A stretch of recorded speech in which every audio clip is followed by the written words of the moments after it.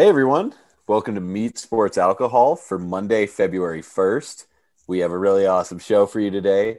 We're first going to be talking about our new challenge for the month of February. So that's really exciting. Then we're going to be talking some locks, Super Bowl edition, Super Prop edition. It's mostly just talking props. So you're definitely going to want to stick around for that. Listen to us. You might be able to make a little bit of cash.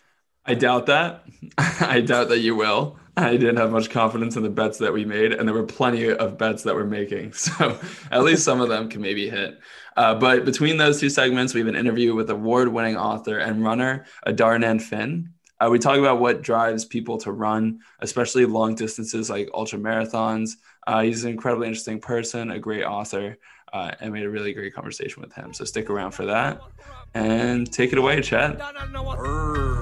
Big up the whole island, massive man, straight from the Golden Globes. Respect. Boss man. You don't know. By that. Respect. Big tune. Make the king go up. Make the king go up. Don't know what Robert. Turn up. Boss man. Straight from the Golden Globes.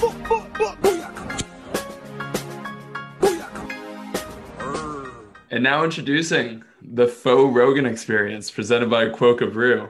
So here's a challenge we're going to be doing for the month of February. We're calling it the Faux Rogan Experience. If you haven't heard of it, there's this other podcast, not as big as ours. It's actually kind of lame, called the Joe Rogan Experience. And they do this challenge every year, a Sober October, where they do this fitness competition using a fitness band called Whoop. And since we're aspiring podcasters, we use that as inspiration. And we, myself, co-host Dylan, and friend Darren, are going to be measuring who can sleep the most in the month of February instead of seeing who can work out the most. So you're going to have to tune in every Monday to hear how we're doing. Follow us on social media at Meat Sports Alc, and it's probably going to be pretty hilarious, I'd say. Yeah. So, I mean, you might be wondering why we decided we wanted to do this. Let's be honest. It's been a rough 12 months. This pandemic's been, tough on everyone. And we kind of thought that we needed a little bit of rest, a little bit of rejuvenation, a little bit of self-care. And what better way to do that than sleep? It's the reset, the natural reset button. So that's why we decided to partner with Quokka Brew. Quokka Brew is the world's first caffeinated, jitterless coffee. And I know for one thing, I don't know about you guys, but when I get a full night's rest, the last thing I want to do is wake up and have a cup of coffee and start getting jittery and anxious. And all your rest, all your rejuvenation, it's gone. So that's why we partnered with them. Quokka has this amino acid blend. It's unique to them. It's one of a kind. And that's going to give you all the boost of normal coffee, but without any of the jitters. We're all very excited about this, as you can tell. And we want you guys to also get in on the Quokka Jitterless experience. So that's why during the month of February, you can use the promo code MEAT at checkout and you'll get free shipping on any of your orders. That's MEAT, MEAT at checkout for free shipping. And this isn't a joke. You could actually go do that. This is 100% true. They agreed go to this. Quokka.com. Yes, and use the promo code MEAT. All right. The Faux Rogan Experience presented by Quokka Brew. A moose is like twice the size of an elk. Red meat 5 days per week. I mean, I'm sure vegetables are not bad for you. Meat, chicken, fish, vegetables, there's nothing wrong with that. I've shot a moose. I ate it. And I have a cast iron frying pan as hot as a motherfucker. And I use either beef tallow or grass-fed butter. And I sear the shit out of that meat. If you're eating food like, grass-fed beef, people are just eating meat. And most of them will quit. They're going to quit veganism and they're going to start eating meat. How about a ball of meat that gives you butter?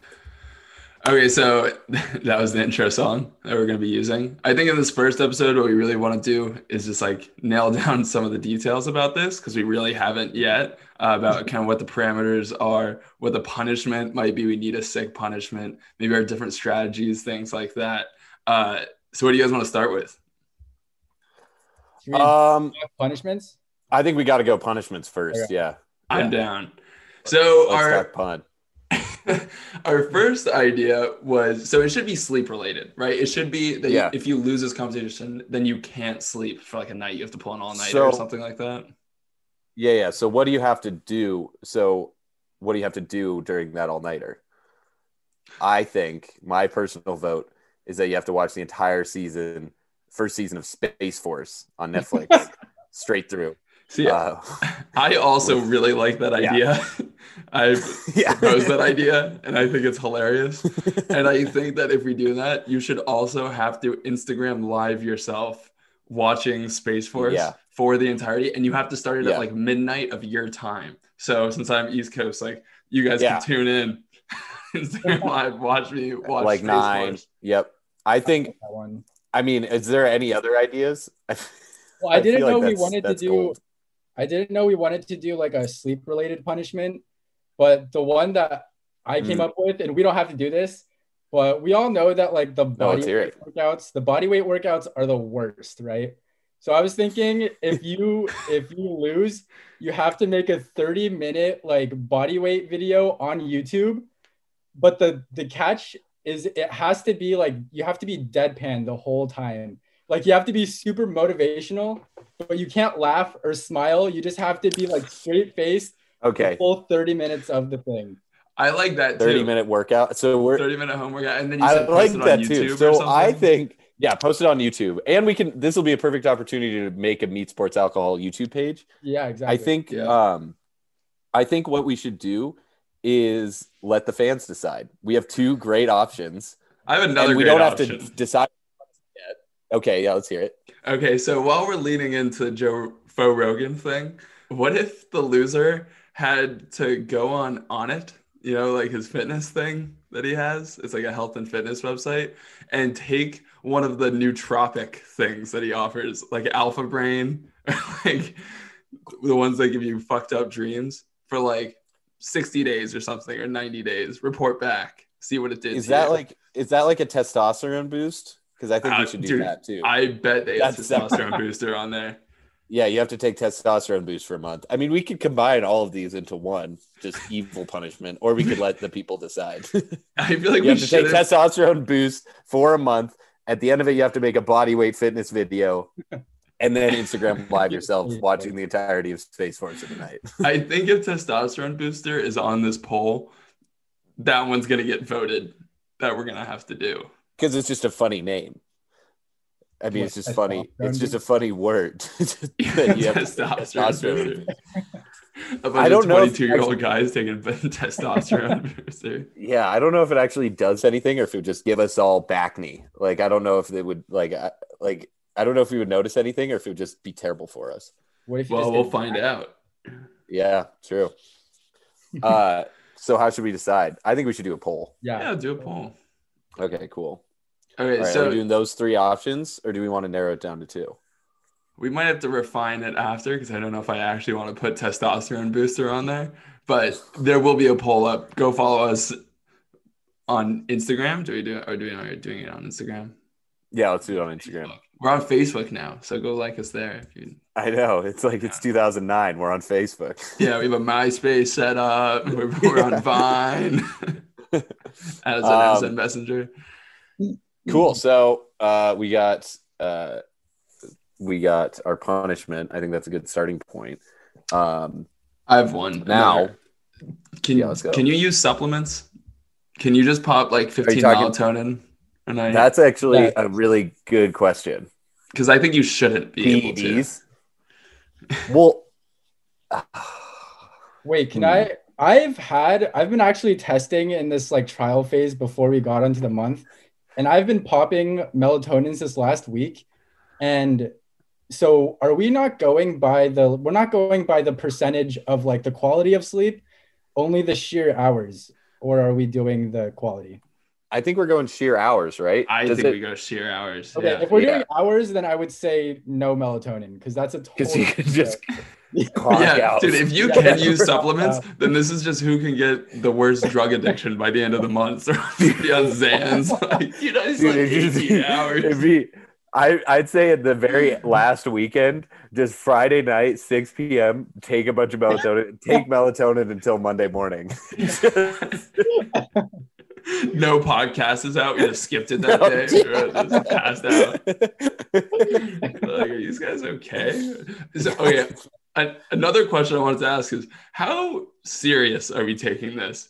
Are we going all out? Because are you going to like sacrifice plans to sleep for this challenge?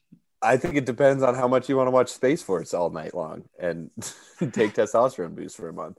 I mean, it's like, someone has to lose. That's a good point. I'm not going to reveal my hand here, but I think we'll take it pretty seriously, especially when one person starts putting up crazy numbers. Yeah, and the next will start doing it, and then it's just gonna go. You know what's hilarious about this too is it's like we're saying like put in effort, like try really hard. Trying really hard is resting your head on a pillow and trying to think about nothing. Yo, get this bread, bro. Go cozy up in the corner. So, what is your guys' strategy in terms of? Okay, I know you don't want to reveal your hand or whatever, but are you guys thinking sleep earlier and wake up at the same time, or sleep at the same time and wake up later? So I've been thinking about this a lot. I'm thinking big time sleep bank. So the weekends, I'm gonna catch up. I'm gonna try to sleep like 12 hours on the weekends, because the weekdays, like with work and stuff, it's gonna be impossible. But I think I'm going to try to get in a habit of going to bed at like 9 o'clock. Have you seen, so the behind the scenes here, we have a like group together on Whoop currently where we can see each other's strain, recovery, and sleep. Dylan, have you seen how you rank against Darren and I in sleep for the last like month? I can't sleep, dude. I have a job that I have to work until 11 at, and then I wake up in the morning. I can't sleep. I'm going to lose this for sure. Yeah, my job doesn't start till noon. Yeah. No, sorry. No, that's why my strategy is big time sleep on the weekends. Naps, and you can count nap as an activity in Whoop. So I'm just going to say I'm doing a nap and then take like a 3-hour nap on Saturdays, Sundays, big time, especially without football. My Sundays have just opened up. Yeah. Did you watch today, Farmers Insurance Open? No, I was skiing. It sucked. Dude, Patrick Reed. Yeah. Patrick Reed is a cheating, lying asshole, and he ran away with it. Also, it's brutal that they have golf in beautiful sunny San Diego right now. It was just raining a ton here in Georgia, and it's just cold. It's just insanely cold. And just watching these guys play on the beach in like beautiful conditions, I'm just like, I just want to go out and play so bad. I just want to get out there, but I can't. You can. You're in Atlanta. Because it rains, you can golf. It's pretty cold here, man. It's like, dude, 40. It's 10 degrees here and it's snow everywhere. You can golf there. I'm sorry it's colder where you are. I also can't golf here. All right. What else do we got? So any other strategy talk? What other strategy? I mean, I'm just thinking of like totally abusing the naps. Like I have to wake up at 5:30 and then I get off at 1:30 and then I'm just going to come home. And then I'm going to take like maybe 2 to 3 naps every day, like quick 45-minute naps. Because Whoop. What? I don't know if we want to like not allow this, but when you track your sleep, it doesn't like exactly track the amount of time that you're sleeping like completely. Like it's basically just like when you're laying down.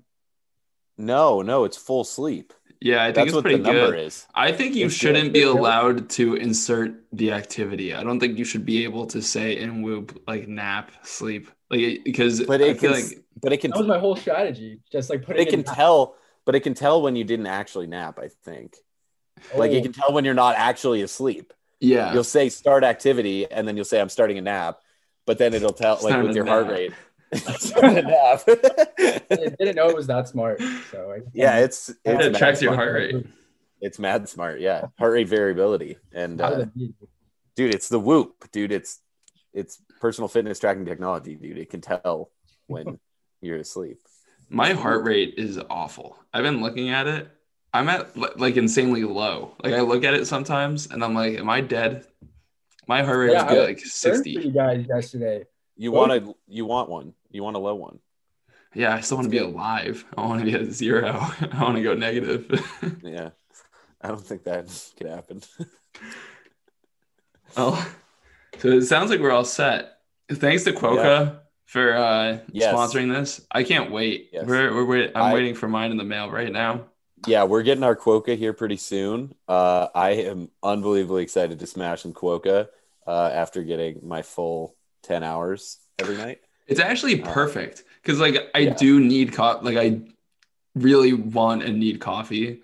And if I'm just sleeping so much, there's no point in having like a huge cup of coffee. It's also, I don't need like the jitters and everything. Don't need the jitters, dude. Yeah. And plus, I wake up in the morning before going to the gym, and I'll have like a cup of coffee, but on like an empty stomach, and you just kind of get, jittery. It's not, I'm very excited for that unique amino acid blend. I'm thrilled. Yeah, I'm thrilled. The promo code is MEAT. I remember those days I had no rights. I remember those days I had no sticks. We now welcome on Adharanand Finn. He is author of Running with the Kenyans, The Way of the Runner, and most recently, The Rise of the Ultra Runners.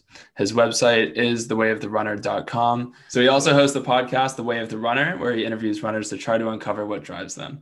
Thank you so much for joining us. Really appreciate it. It's nice to be here.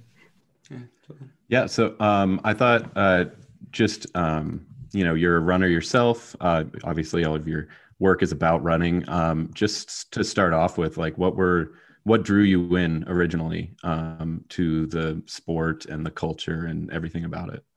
Well, I actually started running. I was probably about 11, and I went to a new school, and they sent everybody out on a cross-country run. And in my old school, we hadn't done any running, so I was didn't really know what to expect. And I won the race. So I was like, wow, this is good. And then I was really obsessed by soccer at the time. So I didn't really pursue it. But then every time there was a cross country race, I'd win at school.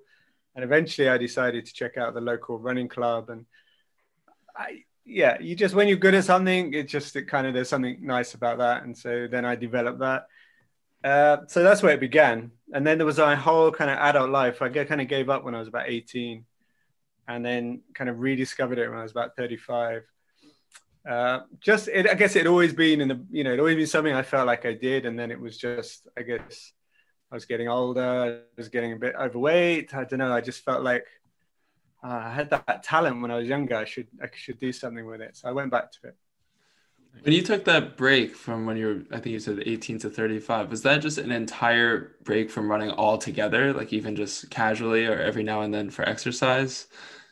Yeah, no, I always did the odd run here. I mean, I probably ran once or twice a week through all that time. I mean, nothing major like, 5K here and there, whatever. But I always had a pair of running shoes somewhere. And, I would always just find myself going out. And every now and then I would rejoin a running club. And I would probably last 6 months. I'd get into training a little bit.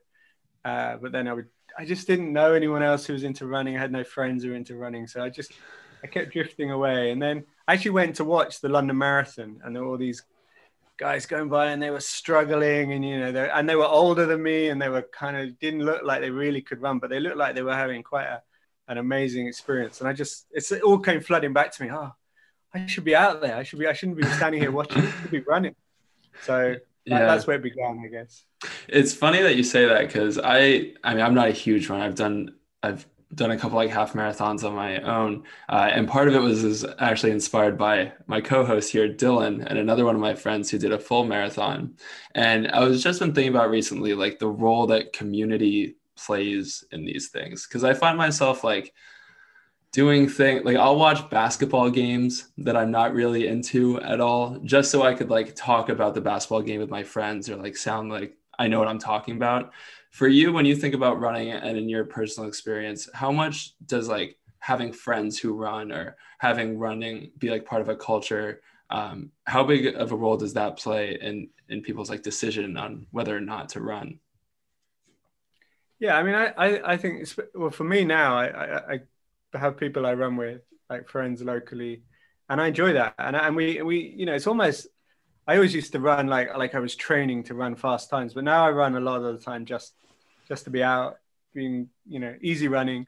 And so we chat. So it's almost like going meeting someone for a drink. So yeah, I find that I like to mix it up. I like to sometimes be on my own and just kind of let my thoughts drift and have ideas and just immerse myself. But then other times it's great to have people who are runners. And yeah, I'm kind of immersed in it now. Now I write books about it. I'm kind of constantly talking to runners. People are constantly asking me about running. I know, you know, I watch like the Olympics or the London Marathon or the New York Marathon. And it's like friends of mine who are winning it. You know, it's like, yeah. So I now feel I'm kind of so in it that it's hard to imagine not being in it. But I like in Kenya, for example, you know, there's definitely that idea that you've got to get up to train at 5:30 in the morning. It's kind of a hard thing to do, but when you know there's like 20 guys waiting on the street corner for you, it's an easier thing to do. You know, you just get up, you're a bit sleepy, but they're all doing it as well. And then you just kind of shuffle off with the pace, and you just get picked up by it all. And yeah, it's definitely a hard thing to do completely by yourself. And you kind of need, if you've got a family as well, you need a bit of, you know, it takes time, and particularly if you're running long distance, you know, there's a bit of understanding needs to be there between your wife and your kids and stuff. Yeah.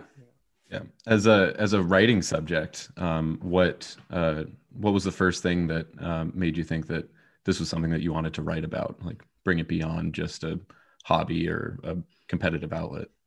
Yeah, that's a good question, actually. I kind of stumbled into the Kenyans thing a little bit by accident. I was already a journalist, and I actually just heard about this house in kind of on the edge of London, where there were some of the elite Kenyans were living. And what they would do, they would come over for the season, for the track season, and they would spend the whole summer living in this really small, like normal house.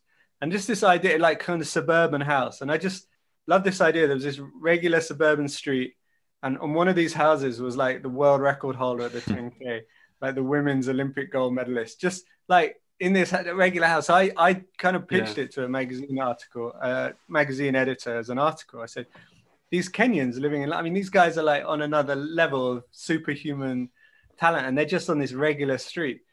And so I basically spent the day with them, and you know, I just knocked on the door and they took me in. We had breakfast and we went for a run. I just told the whole story, and I don't know, there was something really amazing about them, about the way they were these kind of, I don't know, like these nuggets of gold in this kind of nondescript area. I don't know.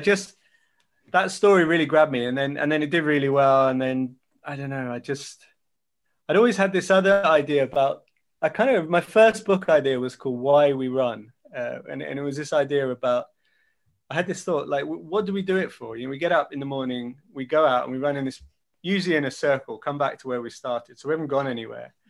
We don't need to do it. Like, nobody's watching us, nobody's cheering us on. Yet there's something compelling us to get out there. I mean, for some people it's just fitness, okay? But for me, it never was. I felt like I was fairly healthy and fit anyway, but I was doing it for the running itself, and I wanted to answer that question. And so I kind of always felt there was something more deep going on with running. Like I met these actually marathon monks in Japan, and they do these runs around this mountain. They do 1,000 marathons in 1,000 days. And I remember thinking, You wouldn't really get golf monks. You know, you wouldn't get like basketball monks. There's something about running and monks that seems to go together. You know, there's something kind of spiritual about it in a way. And so I wanted to delve into that. And so that combined with this spark with the Kenyans and the fact that I'd always been a bit intrigued by the Kenyans, it all came together with this book. And so I took the plunge and I went out there. That's kind of how it happened, I think. Yeah. That's fascinating. To stick with Kenya for a little bit, I heard you talk about, I think, do you say Kip Keino is his name? Yeah. Who won the 1500 in 1968 and kind of like started this long line of Kenyans who became like long distance runners. And it started this whole movement, I guess, that they could succeed in these races. What is it?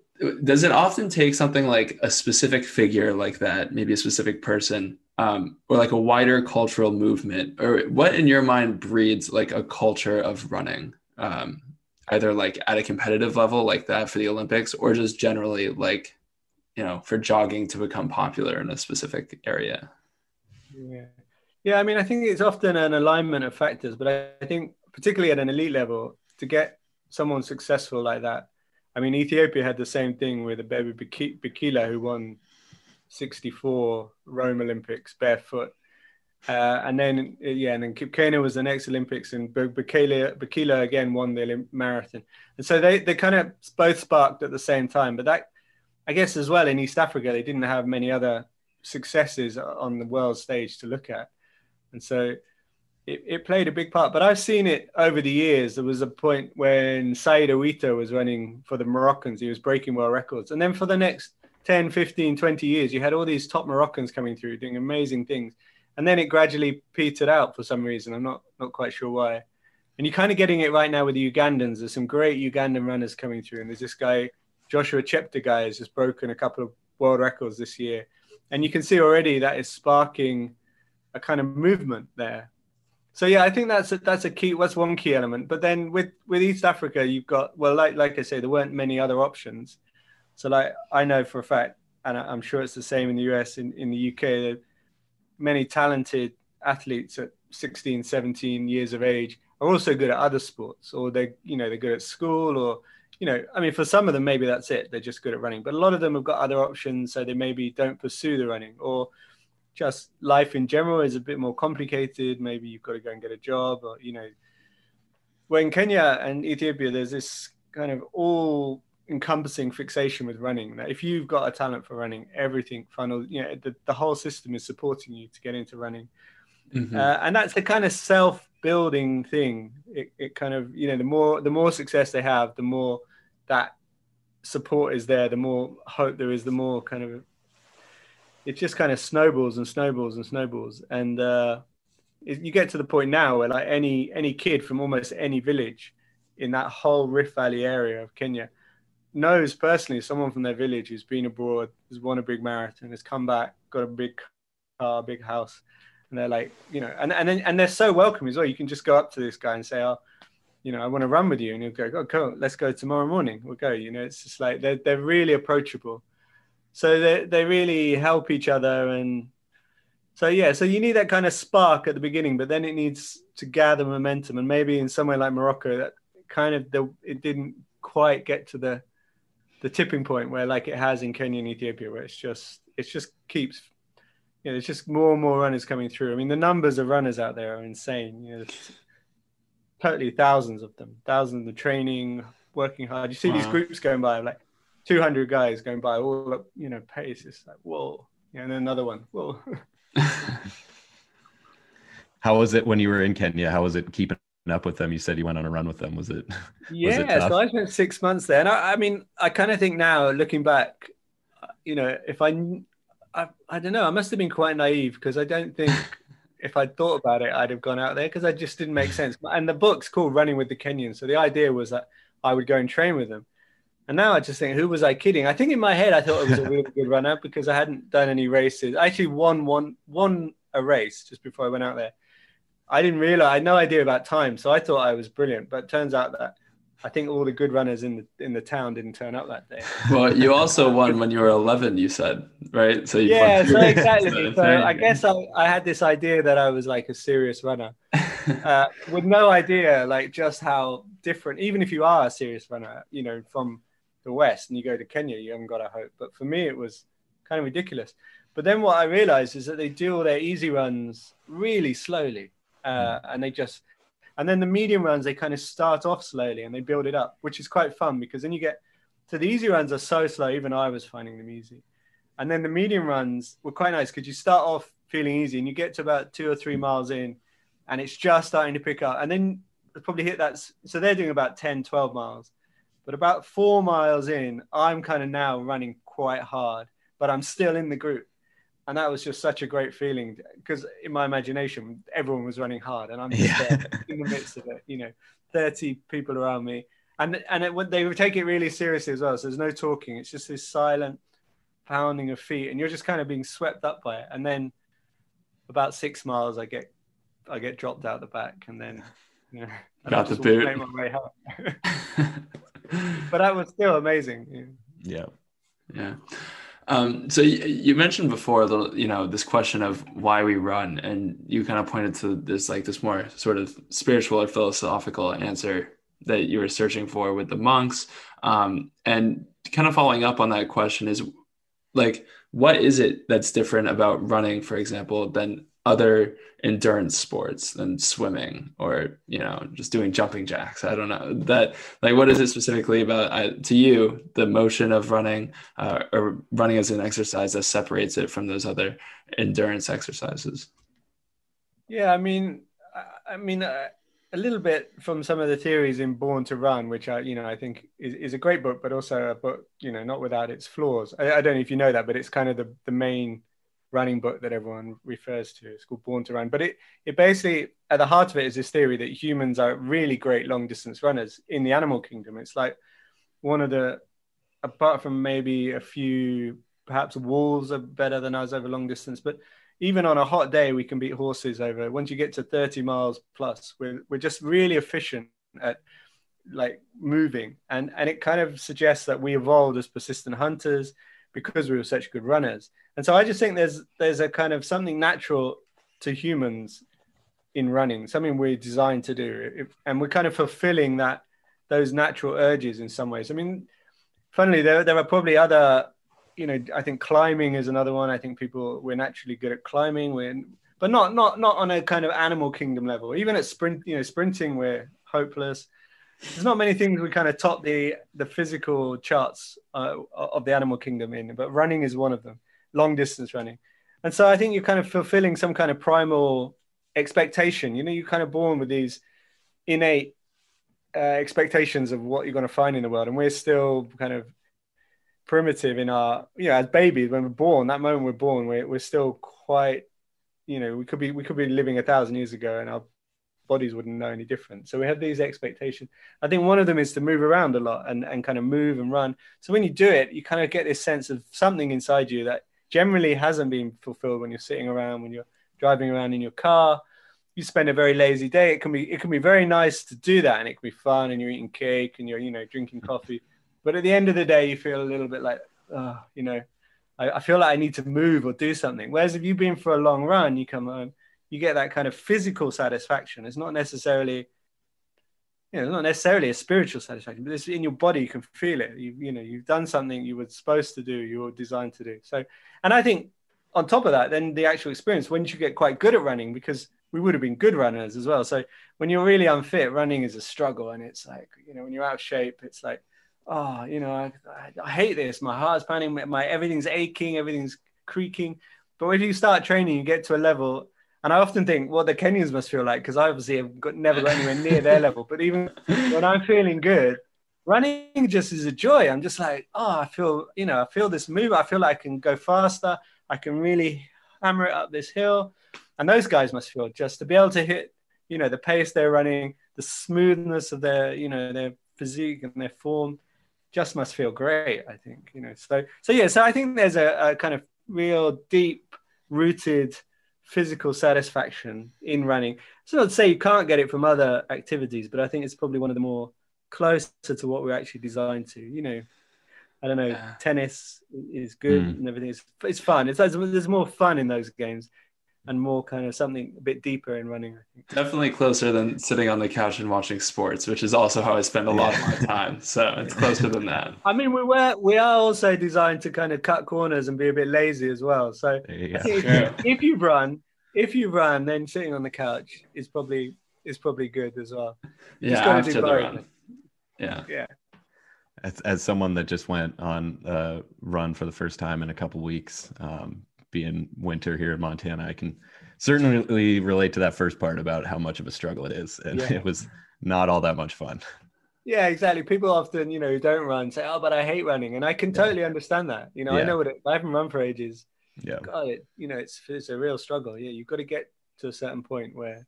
Absolutely. But maybe not everybody can do that. I don't know. I mean, like I say, the first time I ever ran, I won the race. So I've probably got an engine that can just run fairly easily compared to a lot of people, maybe. Yeah. So, kind of talking about like how this is something that us as a species were kind of built to do a little bit. Personally, like seeing what some of the ultra marathoners can do nowadays. Like some of the races, the 250-mile plus ones, are just like beyond comprehension for me. Do you see like the sport, specifically ultra marathoning, like reaching a plateau? Because I think if you would have asked people 20 years ago, like 250 miles seems like totally unreachable, and now that's, there's a whole circuit of races like that. Yeah, I mean, I think within ultra running, there'll always be some people who just want to keep going further and keep going further, and then you get these FKTs, which are like records on, like there's the Appalachian Trail, which is over 2,000 miles. And so there's that kind of thing. But I kind of feel like the real development in ultra running is probably in around about 100-mile race or 100K race. There's the Western States in the US, and then there's the UTMB. And maybe there'll be some more. There's the Comrades race in South Africa. And I think the level keeps going up in those races. And I have this kind of thing that, the level is not really going to properly go up until you get the Kenyans and the Ethiopians involved, because at the moment they're just not there. And I've been doing my best to try and introduce these two worlds to each other without much success so far. But I kind of feel like, so ultra running is growing in popularity. More people are doing it. There's a more prevalence for 200-mile races than there was 10 years ago. But I mean, the longest race is in New York. I don't know if you know, it's 3,100 miles around one block, one city block. But that race has been going for 40 years or something. So these races have been around. In fact, that the heyday of ultra running was in the 1870s. Ultra running, they used to have these 6-day races, and they were the biggest sporting events on the planet. Madison Square Gardens used to host them, and they had the World Series, and then it was called the Islington Hall in London. They would alternate between the two, and they would go on for 6 days. You just run for 6 days, and whoever ran the furthest. And they were like daily reports, front page of the newspaper. I mean, it was huge. So ultra running goes back a long way. Wow. Bizarrely. I had no idea. Kind of just re-emerging more than kind of just appearing, I think. So interesting. When you said like the two worlds between ultra running and the Kenyans running, you said they haven't met yet. Do you have any kind of inclination as to why they haven't really gotten involved in the sport of ultra running yet? Yeah, I mean, one is they don't really know about it, and that's mainly because there's no money involved or there is money involved, but it's not how the Kenyans perceive how running works. So people like the top stars in ultra running, Killian Hornet and Zach Miller and Jim Walmsley, they're earning good money, but from their sponsors. Kenyans traditionally will, if they see a race, they ask what the prize money is, because it sounds a little bit to me, but these guys are doing it as a job. This is a way out of, most of them grew up in poverty. They see running as an opportunity, a way to make some money, change their lives.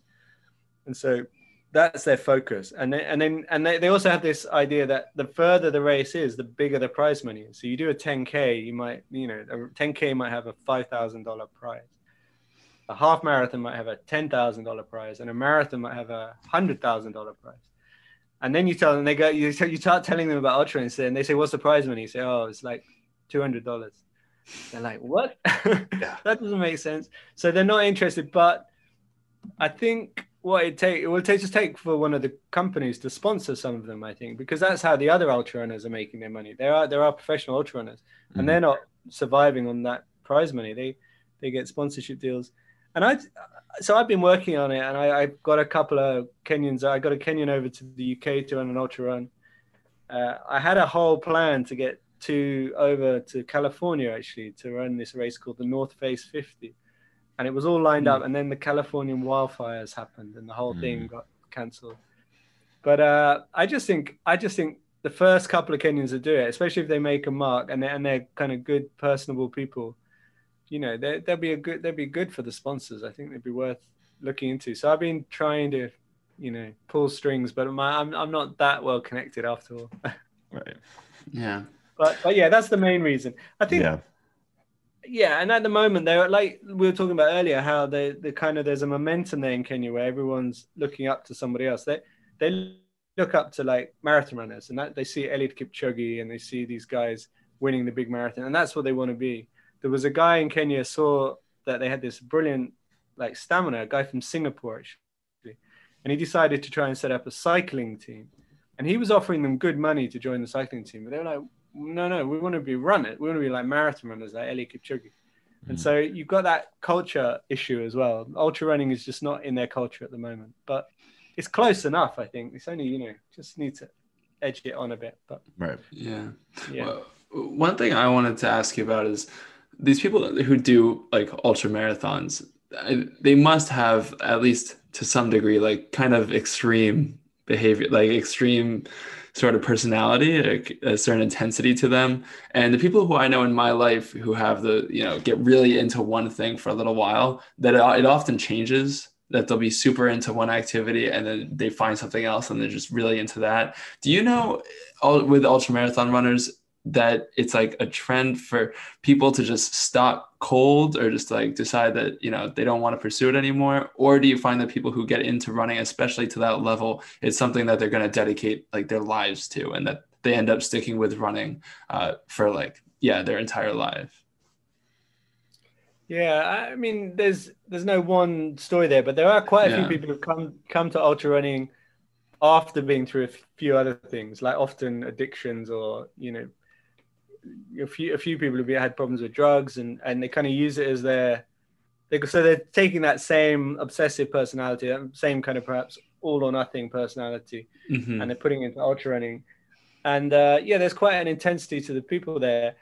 I find most people who stop ultra running, it's more through exhaustion than anything else. That makes sense. And not necessarily as you would go, oh yeah, well, that's obvious, but there is a kind of tendency, I think, for your body. It's like a syndrome where the body basically just shuts down. And a lot of these people basically just can't run anymore. There's a couple of high profile cases. But yeah, they tend to really love it and just keep going. And actually, when I did it, a lot of the ultra runners like, oh, now you've done it, there's going to be no going back to like road running and that kind of stuff. And a few of them got quite disappointed when I said, well, actually, I'd still like to go back and do a marathon and, run a half marathon or even a 10K. I'm not like, it's not like this is my now, everything is ultra running. Right. And some of them couldn't get that. They're just like, but they felt like once you experience it, you wouldn't go back. And I can kind of see that because it is such an overwhelming experience when you do it. But I find that kind of hard to take on too regular a basis. Maybe I'm not an obsessive kind of all or nothing type person. So when I do something like an ultra run, you kind of have to be like that. You have to give it everything to get through. I mean, a lot of people drop out. Ultra runs have huge dropout rates of like half the field usually. But if you're going to get to the end, you kind of laid everything on the line. And that just wipes me out for like 6 months. It's like, well, I did do a lot in a short period of time, so maybe that's why. But just the thought of going back into that is just like, I just give me a 10K. I just like get it over with in 45 minutes or whatever, and I'm done. Yeah. Dylan, you think we should do it? I don't know. Yeah, we can. Yeah, it sounds great. Yeah, we actually. Yeah, we got an intense debate about it. Yeah, it was like finals week in college, and we were like just exhausted in a library, and we got in this huge argument where I thought that we could do an ultra marathon if you gave us, enough years to train and everything. And Dylan was kind of the mindset that I would never be able to do one. I think okay. No. You are mischaracterizing that. I think we were just at a bit of a disagreement on how much time it would take, and I think JMO thought you could train for it in a relatively quick amount of time, and that it's like a big part of it is the mental aspect. And I think you're with that. I think he's right. I think Jensen's right. I think really. Let's go. Yes. I think with an ultra marathon, it's like in a weird way, it's easier to do. Well, obviously, to just get around a half marathon, almost anyone could do it if they just walked or whatever. But usually when you're doing that, you kind of have this idea you want to run it within a certain time, and then you've got to train for that. And like an ultra marathon is tough. It's tough, but it really is the mind that struggles, because you're physically broken, but you don't have to move that fast. The cutoffs in most of those races are doable if you can just keep moving. If you can just keep your head in gear, but that makes it sound easy, but that's not easy. You know, everything is aching, but it's not like you've got to run at like 7-minute mile pace. You know, you just got to keep moving. You're stumbling, you know, but it's dark and you're on the mountain and you're hallucinating, and you know, you cut yourself, and you know, it's freezing cold, and it's like, you know, your mind's saying give up, and the other part of your mind's going, yeah, well, why not? Why would I not give up? And you can't remember why you shouldn't give up, and it's just like, and so it sounds easy, just tell yourself you have to keep going, but it's really hard. But it is. You see people finishing ultra marathons who, you know, they're in their 60s, 70s, you know, and you think, wow, that's something, you know, they're like, it's definitely doable, but I'd say it's like, and it depends on the race. You know, if you're doing a 100K on a road, then it's more about running. But if you're doing 100 miles in the mountains, then it becomes the percentage of it that's about your running fitness becomes smaller and smaller. So it's a bit of both, but I'd say, yeah, the mental side is huge. Well, I'll give that one to JMO then. Yeah, congratulations. When I successfully train and build the mental toughness, do an ultra marathon, I'll have to have you back on the podcast, and we could discuss my great success and how I called it. But you have to be warned that, because like I say, those races, they're and I've been in races where you have to qualify, so everyone's done a race before, so they're not like first time ultra, and there's like, you know, half the field drop out, and that most of those don't drop out because they couldn't carry on. They drop out because their head says, forget it, come back another day. Maybe I'll start with a marathon first, because I never run a marathon. So when JMO and I got into that argument, I was going through a big phase of watching the documentaries on ultramarathoners, because I was just like fascinated at how they did it and why they did it. And there's one, so Courtney Dauwalter, she's the American ultra runner, and there was one about the Tahoe rim race. I forget what it's called. And she described the pain cave and how she would fall into the pain cave, and it's like this disassociation where you're in so much pain, but you just like, you feel like you're just floating above the pain. Have you ever experienced that? Is that like a common experience, or is that something that only the elite people that are pushing themselves to just another level really experience? No, I reckon most ultra runners, really? Especially if you do 100 miles, I think you can probably get away with 100K without going there. But I not necessarily. I actually, thinking about it, I've been there in 100K as well. But yeah, you get to this point where, yeah, you've hit rock bottom. You are given up. You are not moving another step. You are completely destroyed, but you're still moving. You have to, because you're out in the middle of nowhere, and you just got to get to the next point. And yeah, and then you kind of come through it, and there's a lot of these. There's a whole series of races called the Self-Transcendence. There's a 24-hour race, and that one around New York is the Self-Transcendence 3100. And you kind of do have this moment of self-transcendence where you come out the other side, and yeah, it's like, it's not really pain, and they call it the pain cave, but it's more just like physical, you know, everything is spent. Your whole body has ceased to function. It's like, it's aching, but it's just like a dull, it's not like someone's stabbing you or something. It's just a kind of dull hopelessness. And then you kind of elevate above it, and you kind of come through it. And I've actually had those ultra runs where I've been like, I would have done everything. I would have chopped my hand off to finish, to be allowed out of this race. I feel like, I mean, well, maybe not chop my hand off, but I remember, and I've had this guy saying to me the other day, he did this big record run, and he said he was running by the road, and his crew were telling him he's got to be careful of the cars. And he was thinking, well, if a car hits me, at least I get to lie down. And you get to that point where you're kind of so exhausted, you just do anything to stop, but something keeps you going. And then you get to the end, and actually you kind of feel a bit sad to stop. You know, you're like, I imagine I would always feel euphoric at the finish. But more often than not, I kind of, by the time I got to the finish, I was so in this zone of like complete oneness with just moving. That's all I was. Nothing else existed in the world, just moving. That it was kind of I knew when I stopped, I suddenly had to deal with things again. I had to find my stuff. I had to find my car. I had to talk to people. I had to like work out where the hotel was. Because when I was moving, it was just, life was so simple. That's fascinating. Yeah, that's incredible. So yeah, I think whether that is the pain cave. I mean, ultra runners love to talk about the pain cave, and they actually say they relish going there. And it's that point where you would give up. And it's where, let's say, half the field do give up, and then half the field get there, and then somehow they don't. And there's just that amazing feeling of coming through that, I think. Yeah. That's fascinating. And this whole just chatting with you over this time has been just incredibly fascinating and interesting. So glad that you decided to join us on Meet Sports Alcohol. I know it's not the name of the podcast you're probably most attracted to speak with, but we really appreciate your time.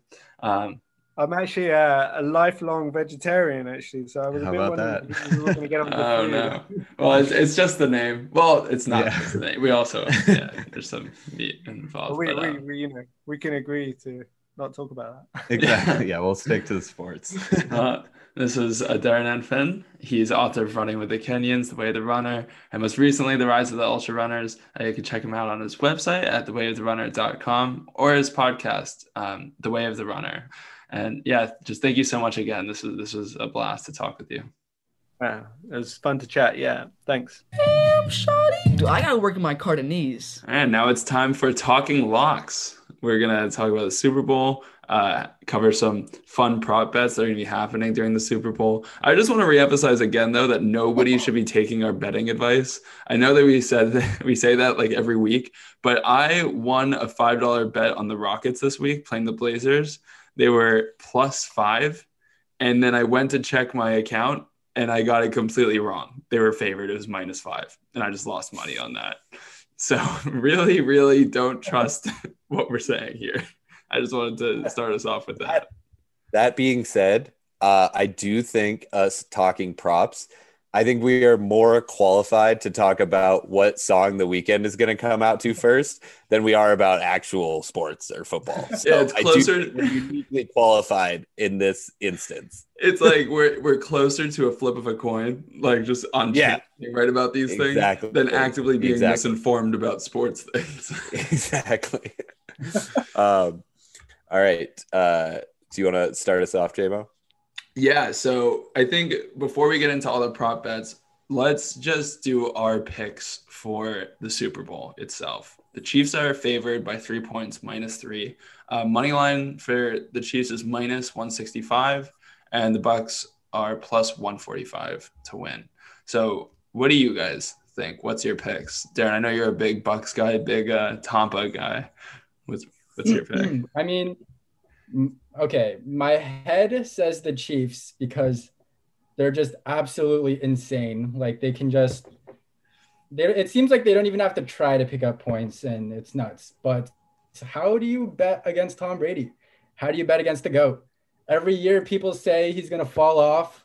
He's on the cliff, but it's Tom Brady. You can't bet against him. And I think there's great value there. And I will be putting all of my money on Tampa Bay. That seems irresponsible. I also forgot to say that Darren's sticking with us to do Talking Locks. We just discussed the Quokka Brew Challenge thing and then just went straight to you. Darren's here. You just heard him. Darren's here. That was him giving his bad Tampa opinion. You want to go, J-Mo? Yeah, so I don't have one. I don't really have a pick. My lock, though, for real lock, I couldn't find the odds anywhere for this. I think we should pick the Bucks to win the Super Bowl next year because it seems like Tom Brady makes it to the Super Bowl every year. So that's my pick. I think I'm early on the Rams Super Bowl champions next year with Stafford, dude. The Stafford redemption story. So my pick, and this is about to be pretty pro Bucks podcast, but I'm on the Bucks too. Why bet against the GOAT? I think Darren hit the nail on the head. And as someone that bet a lot of money on the GOAT against the GOAT last weekend, I'm never making that mistake again, and I'm going to ride high on Tampa Bay until the death of me. How shitty will you feel though if you lose money betting against him and then lose the next week betting on him? Betting for him. Yeah. Well, Yeah, probably bad. But I think there are legitimate, and I'm going to say all this, and then next Monday, it's going to be like, well, yeah, of course the Chiefs won by 30. They're ridiculously good. No one can stop them. But I do think the Bucs played pretty, like everyone was talking about how the Packers offense was like unstoppable, and they had been playing so well. And the Bucs defense is actually just stupid good. And offensive line talk like we're talking, like we know what we're talking about. Eric Fisher being out now and Vita Vea being back for the Bucs. They had, like, if Patrick Mahomes gets pressure, which seems like it's impossible because he can always just throw it to Kelsey, it could be close. And then I think whenever it's close, the tie goes to Tom Brady because he made a deal with the devil to be the luckiest football player of all time and win all the time. And I think if it's close, tie goes to Tom Brady. So that's why I'm going with Tampa Bay. Yeah, so. I think there is a really good point to be made, though, that like I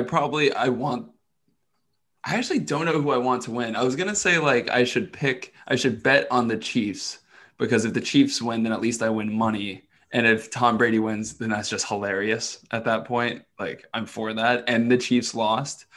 But I don't really feel strongly. I kind of hate both of these teams. So I think the Chiefs are going to win forever. And I think this is like I think at every point we have to root against the Chiefs because in 10 years, they're going to be the Patriots of like the mid 2000s. And we're going to be like, why did we ever root for them? They're evil. This sucks. Like they never lose. Yeah. Let Tom Brady get his ring. The Chiefs are going to win so much, dude. Tom Brady. How funny would it be if Tom Brady won too? I think that would be hilarious. Insane. Yeah, it would be awesome. So I'm definitely pro Tom. All right, I'll go. All right, so we're all going Bucs, I guess. Wow, huge consensus there. So now moving on to some props. We have a whole bunch of silly ones that we pulled. Some of them are honestly ridiculous. Like the creativity behind the people setting these lines and setting these bets is huge. These are hilarious. The first one's a classic. Just Super Bowl national anthem. How long will it take Jasmine Sullivan or Eric Church to sing the U.S. national anthem? And then also the next one is who will sing the most words in the national anthem, Jasmine Sullivan or Eric Church? I know nothing about this. I didn't know that there were two singers. I don't know who those people are. Same. Dan, any insight? Never heard of these people in my life. Cool. Great. You think they could get a bigger grab for the Super Bowl, right? Maybe they just put all their money in the Weeknd and he just takes all the money. I guess, budget's tight this year. Yeah, don't put all your eggs in one weekend. So one thing that I remember from last year that screwed me over at some point, if it wasn't last year, it was like the year before. They measure it from when they sing the first word till they complete saying the word brave for the first time. Wow, that's funny in case they say brave twice, I guess. But it's not the music. Like it's not the whole song. It's just them singing. Yeah. But if they hit like a really long brave, which they always do, then it's the duration of the brave. It's not the B, it's the E. True. Okay, yeah. So what do you guys over minute 59 is even, under is minus 140. Yeah. I gotta take the over. I think the over is a lock. I'm smashing the over. All right, I'm in. Yeah. Who wants to root for a short national anthem? I also have some reasoning behind it too. Once again, this has been a tough year. I don't know who these people are, but I imagine they're going to really want to paint the Patriot, card pretty heavy. And I think that they're going to that final brave is going to be like 20 seconds. Yeah. There's going to be confetti going off. People are going to be going nuts. Those 7,000 vaccinated nurses are going to be losing their minds. It's going to be awesome. Can we get a bet on just the brave over under 8.5 seconds? Another national anthem one though. Here's two. Will Jasmine Sullivan forget or omit a word from the national anthem? And then the next one is, will Jasmine Sullivan or Eric Church forget or omit a word from the national anthem? Just the Jasmine Sullivan one is minus 3,500. And for either of them to forget a word is minus 950. That's impossible. There's good value in them forgetting a word. Dude, that's impossible. How are they going to... Have you seen some of the national anthem fuck up videos? No, I haven't. They can't fuck it up this year. Like, just do you remember when they're gonna smash the over? Fergie fucked it up at the Super Bowl like 2 years ago. She fucked up like saying a word. I thought she just sang it awfully. Basketball. Well, no. Oh God. I mean, I thought Fergie forgot a word. We're gonna have to fact check this. Yeah, if there's one thing that we value on this podcast, it's making sure we have truthful information. See, because I read that and I was like, no way. Also, listen to this math. This is genius. So for just Jasmine, I got it totally wrong. It was at the All-Star game. Yeah, that's what I thought. So will Jasmine Sullivan forget a word, or will either of them forget a word? It should be like half. If they're gonna talk half as much, it should be like half of 3,500, but it's minus 950. Like, they're giving you way better odds for no reason. I don't know if that makes sense. But I didn't quite follow. I'm gonna go that they don't forget a word. Yeah, I don't know anything about this Jasmine Sullivan character. So what if she's forgetful? I just Googled her and she doesn't look forgetful. Really? Yeah, I just did some background on Google Images, and I would say that she's not going to forget. Do you guys think you could sing the national anthem without forgetting a word? No. I like that as the segment. Let's do that. Let's save that for later. Do you want to do it right now? Okay, I feel like there's a 0% chance. Is that going to be funny? Or is that going to be... do I see? Oh, say, can you see? You already got it wrong.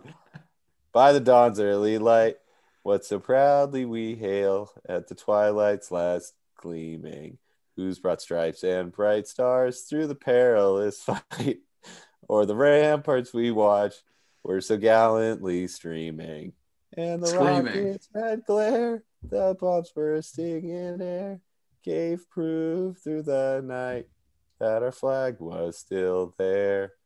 Oh, say does that star-spangled banner yet wave for the land of the free and the home of the brave. That was very well done. I feel like if you did it, then they can do it. They're not going to forget a word. Okay, but if I was doing that in front of millions of people at the Super Bowl, I would. Dude, you're doing it on a podcast that gets 100 downloads a week.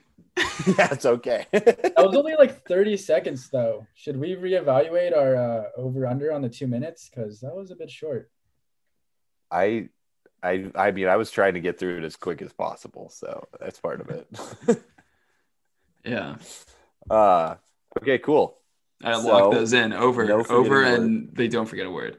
Okay, let me introduce this bet. All right. I have never seen this one before. Okay. The crossover one? Oh, yeah. No, the crossover? Yeah. So sick. Okay, yeah. Who will have more? Joel Embiid total points against the Nets on February 6th, or Tampa Bay Buccaneers total points in the Super Bowl? I am smashing. Let me rephrase that. I'm taking Joel Embiid. The Nets? Yeah, the Nets have no big men. Sixers against the Nets. Yeah. The Nets have DeAndre Jordan is the worst basketball player I've ever seen in my life. Yeah, no, I agree. There was a good crossover one. Let me find it real quick. It was who will have more Tyreek Hill receptions or Tony Finau bogeys in the final round of the Saudi Open, which is happening next week. And I think you got to smash. I think that one's tough because Tony chokes a lot in the final round, so he might just be on bogey city. But I think you got to smash Tyreek Hill receptions. See, I had the exact same thing for Tyreek Hill reception yards in the Super Bowl compared to the Denver Nuggets total points scored against Sacramento. Tyreek Hill's minus 26, or sorry, the Nuggets are minus 26.5. I checked last year, Tyreek Hill got like 110 yards in the Super Bowl. History repeats itself. Wait. It's Tony Finau bogeys or Rob Gronkowski receptions. I got it mixed up. That one's tough. I think you got to hit Tony Finau bogeys. I don't think Rob's going to catch anything. He's just it would be pretty funny to like be watching the next Sunday of that random golf tournament. The Abu Dhabi Open. It's rooting for Finau to hit bogeys. Waste management. Oh no, it's the waste management. Yeah, but Patrick Reed is playing in something else. Also, you're gonna have to be checking your phone during the Super Bowl of Tony Finau bogeys. 2 TVs. There you go. All right, we want to move on to the halftime show? Yeah, I feel really strongly about this one. All right, let's hear it. So opening song odds. Yeah, okay. So opening song odds. We got In Your Eyes, we got Blinding Lights. Those are the 2 favorites at plus 400. You got Pray For Me plus 450, Starboy plus 475, Can't Feel My Face plus 500. And then we got Save Your Tears Too Late, Heartless, Love Me Harder, Earned It, a bunch of those. I think, those are unlikely. I'm smashing that he's coming out to Starboy for sure. I think Blinding Lights is going to be his big finale, or it's going to be the climax of the show. But I think he's going to come out to something with some energy. I will say I learned from experience 2 years ago betting on Justin Timberlake what song he was going to come out to, and I did something that was kind of a little bit too tame. I think I did like Senorita or something like that. And he's going to come out with energy. You need something with energy. And I think Starboy does it. That's why I'm going Starboy. I'm surprised to see Can't Feel My Face at plus 500. Like, it's that people think it's that likely he might come out to Can't Feel My Face. I remember about cocaine. Yeah. Well, it's also like, what if it's like that would be awesome. Yeah. It's like a COVID thing where it's like, can't feel my face. Like, if you get COVID, I don't know where I'm going with that. I'm rooting for and betting on The Hills at plus 1100. That's the funniest one. Because that would be hilarious. I only love you when I'm That would be hilarious. Dude, what are you doing? It's the Super Bowl. That would be funny. And I feel like it's always kind of like not the first few songs that you think of at the time. Like they kind of start with a deep cut, like The Hills. I think it's got to be Starboy. I feel, but they can't come with too deep of a cut because they need to get the crowd going at first. Oh, but there's not fans. Well, there's some fans. Yeah, it's tough. It changes. All right, I'm going The Hills. I'm hitting Starboy. Starboy. The Hills. I'll do Starboy. Darren, what do you have? I got Starboy. Okay, nice. God, all right, you guys are gonna be. I can't wait until he comes out to The Hills. All right, sticking with the halftime show. Here's one. Over under Weeknd wardrobe changes. Over half is minus 380 and under half is plus 240. I feel like he definitely changes at least once. I think you could push that up to like 1.5. Yeah. I think you could do 2 outfit changes, so a total of 3 outfits. I think that's, especially with all his weird face stuff that he's been doing. Yeah. Mm-hmm. Yeah, his messed up face. Yeah, I don't see how minus 380 feels too low. Like that should be like minus 900. Mm-hmm. Mm-hmm. What's with the prosthetics on his face? Does anyone know like what's going on with that? Is that for the Super Bowl? So I tried to explain it last week, not having really any knowledge about it and talking out of my ass. I don't really know. Like it might be like a social statement where he's just like faking it and he doesn't have anything wrong with his face, but he's just like trying to make a statement about it. Or maybe he's like fucking up his face. I wonder if you can feel his face. Nice. That's good. Brutal. Yeah, I bet I'm hoping that this has all been leading up to a big reveal at the Super Bowl. Yeah, that'd be cool. Yeah. Two other quick halftime ones that I thought were just hilarious. First one, will Drake be on stage during the halftime show? Is plus 400 yes, minus 700 no. Do they know something I don't? Why is this even close? I feel like it's got to be no. But what if he does? I mean, what are the chances though? Like, how is it minus 700? Is it just because they're from Canada? Like, it's just a great way for Bovada to make a ton of money, being like, well, what if? And there's just no chance that it could happen. Yeah. Like, yeah. But there's been surprise people that have come out the past couple of years, right? Like Missy Elliott came out a couple of years ago. That wasn't planned, or was it planned? I don't know. People came out during Coldplay a million years ago? Was it Beyonce came out during? No, Coldplay? Beyonce was her own. No, I know she was like the previous year or something to that. But then also people came out. I thought Bruno Mars and Beyonce both came out during Coldplay for a second. I could be completely wrong. Testing my knowledge. Yeah, I thought Bruno Mars had his own show. Yeah. I think they both had their own halftime shows. That's why, like before that, that's why I was like sick when they came out and we're like, we're back. That were spawned by the Coldplay performance. What a terrible halftime performance, Coldplay. Yeah, I don't really. That's got to be one of the worst. Okay. Yeah, it was later confirmed that Beyonce and Bruno Mars joined Coldplay as special guests at Super Bowl 50. Yeah. Wow. I feel so vindicated. Dude, Drake would be sick, though. I don't know. Drake would be sick. All right, here's another one. Will a football be used as a prop? Plus 375, yes. Minus 650, no. I don't think I've ever seen. Have you? I don't remember ever seeing a football as a prop, like in a halftime show. Never. Not once do I ever remember. I couldn't even think of like fun or interesting ways to incorporate a football. Yeah. Like, what are props that you can use a football for in a halftime show with The Weeknd?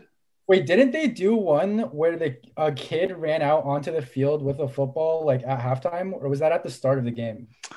Like for the commercial. Oh yeah. I think that was at the start of the game, but also that's not really is that count as a prop? I don't know. This is propception. It's a prop. Whoa. Prop. I feel like for that reason alone, we should bet on it. Oh, I'm going yes for sure, dude. I want to. Yeah. No, this wasn't a discussion. I'm putting $500 on that. Yeah. I just want to be rooting for a football to show up during the halftime show. Yeah. What do you guys think? Heads or tails? I'm smashing tails. I think heads, dude. I was going heads. Yeah. You going heads? Okay. All right. It just makes sense. All right. We'll see. Yeah. Dylan, I feel like you typically have a lot of insight into the Gatorade color. Do you know where you're going with that? Yeah, no, it's got to be red. It's got to be red because they're both red teams. It's Tampa Bay and the Chiefs. It's going to be red for sure. That's a good point. I also we have all the individual ones like orange is plus 60, red is plus 200, lime green, yellow plus 275. I found another prop where it was Gatorade orange, red, or pink at minus 130. Any other color plus 100. I feel like orange, red, and pink is like the go-tos. Yeah, I mean, I feel like yellow. There's a good amount of yellows and blues. Blues not as much, but yellows are pretty. Those are. I mean, flavor aside, though, I don't know who actually likes yellow Gatorade, but it happens a lot. You don't like the yellow Gatorade? Oh, yellow Gatorade's the worst Gatorade. Orange is the best Gatorade. No, red's the best Gatorade. Red or blue? No, red or blue are like not my favorites at all. Kind of grosses me out. There's no way they don't go red here, especially with it being at home, like in Tampa. I think it's red. It's gonna be red. I think it's red for sure. God, I think you guys are right. All right, let's go red.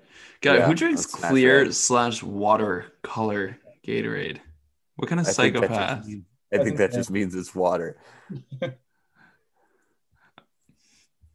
Mentions is the next section. There is clear Gatorade, or like the white Gatorade, you know, like that. Propel. That stuff sucked. I don't think they make it. Oh, yeah. Okay. Propel. Mm-hmm. All right. Here's some good ones. How many times will Giselle be shown? Under 1.5 is 230. Or sorry, over 1.5 is minus 230. Under 1.5 is plus 160. I feel like with Tom Brady being 60 years old and like this being like, oh my God, he's done it again. She gets shown like 5 times. Yeah, definitely. I think if you could pump that up, if you could mess with that and get it to over 2.5, I think she'll hit 3 easy. Yeah. Mm-hmm. Especially if there's like a late fourth quarter drive where he's just pushing to make that game-winning drive. Like they're always going to show her on every like third and long that he converts. Like it's always I don't think there's a scenario in which they don't show her. I think if they're crushing him and it's just like crushing him and it's like vintage Tom, they're going to show her a bunch, see how happy she is. If they're getting crushed and Tom looks really sad, they're going to go to her and be like, well, you know, Giselle after this loss might, you know, finally want Tom to retire. You know, this one's tough on her, blah, blah, blah, all this stuff. There's no scenario in which she doesn't get shown. So it is 2. It has to happen twice. But a certainty is because of that clip of last week after the game when they were like, oh, Tom, you have to talk about the game. And he's like, can I talk to my son first? And everyone was like, oh my gosh, he cares about his kids. I feel like showing that clip on the live broadcast leads at least one Giselle appearance. Mm-hmm. So yep. Once they show the kid, yep. Agreed. Ooh. Okay. And then the last, I think all of these overs are the best too. Like I want to smash all of these overs. Yeah. How many times will the Patriots be mentioned? It's their last one. Winner over 2 times. Over 2 times is minus 130. Under 2 times is minus 110. I don't know, Jim. Yeah, is this a sneaky under where like Robert Kraft just calls Goodell and says like, don't make sure they don't talk about the Patriots, like don't shit on our team, don't shit on Belichick, or is that insane? That is true. They have a lot of pull. Yeah, they do have a lot of pull. Yeah, I think you have to factor in though. This is a Jim Nantz Tony Romo game. And like, did you guys, not to deflect attention to other podcasts, but have you guys listened to Tony Romo on the Bill Simmons podcast? I have. That interview, he wouldn't stop talking about like the difference in system between Tom Brady and the Patriots system versus Tampa. Like Tony Romo just can't shut up about it. So he might say it like 10 times alone. Might just say, oh, in the Patriots offense, they would have done this, but now he's with the Bucs, they do this. So I don't know. I kind of like the over there too. Or even in talking about like the rocky start the Bucs started with and just saying how he like left the Patriots after 2 decades and has to like adjust to a new system. Like there's no way. Learn a new system. Yeah. Mm-hmm. Yeah. It's like learning a new language. That's what they say. I like when they say how complicated it is to learn the new system. I know. It's your job. Figure it out. Oh my God. Did you guys hear the Eagles presser? The new coach, Miriani. We want smart players. We want a smart offense. No, or Sirianni, Nick Sirianni. We want a simple, easy to understand, simple, straightforward scheme but that's complicated for the defense. Or the offense, if we're playing against the offense. Yeah. He's like, when players stop thinking, their athleticism takes over, or whatever. It's like, he's like, stop thinking equals athleticism take over. It's like, he sounded ridiculous. Dude, it sounded like what would happen if I, right now, with no research, went into a job interview for the Eagles head coach, and they were like, so what are you going to do with our system and our scheme? And I'm like, okay, so I'm going to make a simple one for us, but that's hard for the other team. He also got the bonus, though, from the Lions dude. Well, actually, it may have hurt him. The Lions' new coach saying he was going to bite off kneecaps in his first presser. It's like, you can't get much worse than that. Kind of helped him out a little bit. I think Dan Campbell's was so much better. That was awesome. Talking about biting kneecaps. Yeah, we're going to get kicked down, and on our way up, bite off their kneecaps. Bite them off again. You're going to punch us in the face, and we're going to smile right back at you. Yeah, they're going to go 2-14 for the next 3 years. With Goff, dude, Goff's not going to be able to handle that. Little California surfer boy in the Detroit winter, just having his coach scream at him that he's not eating enough kneecaps. He's going to hate that. I hated that trade for both teams. Oh, I think it's good for the Rams. I think it's good for the wait. I think it's good for the Rams. Obviously, having Matt Stafford is better than having Jared Goff. I don't get how money works. Weren't they already like $1 billion over the cap and now can't sign like any other players because they're paying 3 guys $1 billion? Yeah. So how do they fix that? Like, they're like fucked after this season. The Rams are. They're like really, really fucked. I don't know the specifics of it, but I was reading on Twitter that like after this year, they are, especially if the cap goes down because of all the lost revenue from COVID, the Rams are like totally fucked. It's just like a year-long bet on, it's just like a 1-year bet on if their defense can still be really good and Stafford can figure it out. I feel like that's silly. It's a silly move for them though, because like I thought that's what they were doing this year. I thought this year they were like, we're going to pay everyone unlimited money and then we're just going to go all out and we have to win now. And then they didn't win now. In fact, their offense, they were like kind of trash. Because Goff sucks. Yeah, he was definitely a major part of it. But also there's really good teams. The Packers are, assuming they still have Rodgers, are still going to be really good. The Chiefs are still going to be really good. Like I feel like it's a dumb bet to make. I feel like McVay is a genius and Jared Goff is like way worse than we give him credit for. Oh my God. Sean McVay has made him look like a competent quarterback for a couple of years now. And now Matt Stafford is about to look like Aaron Rodgers. That's my prediction.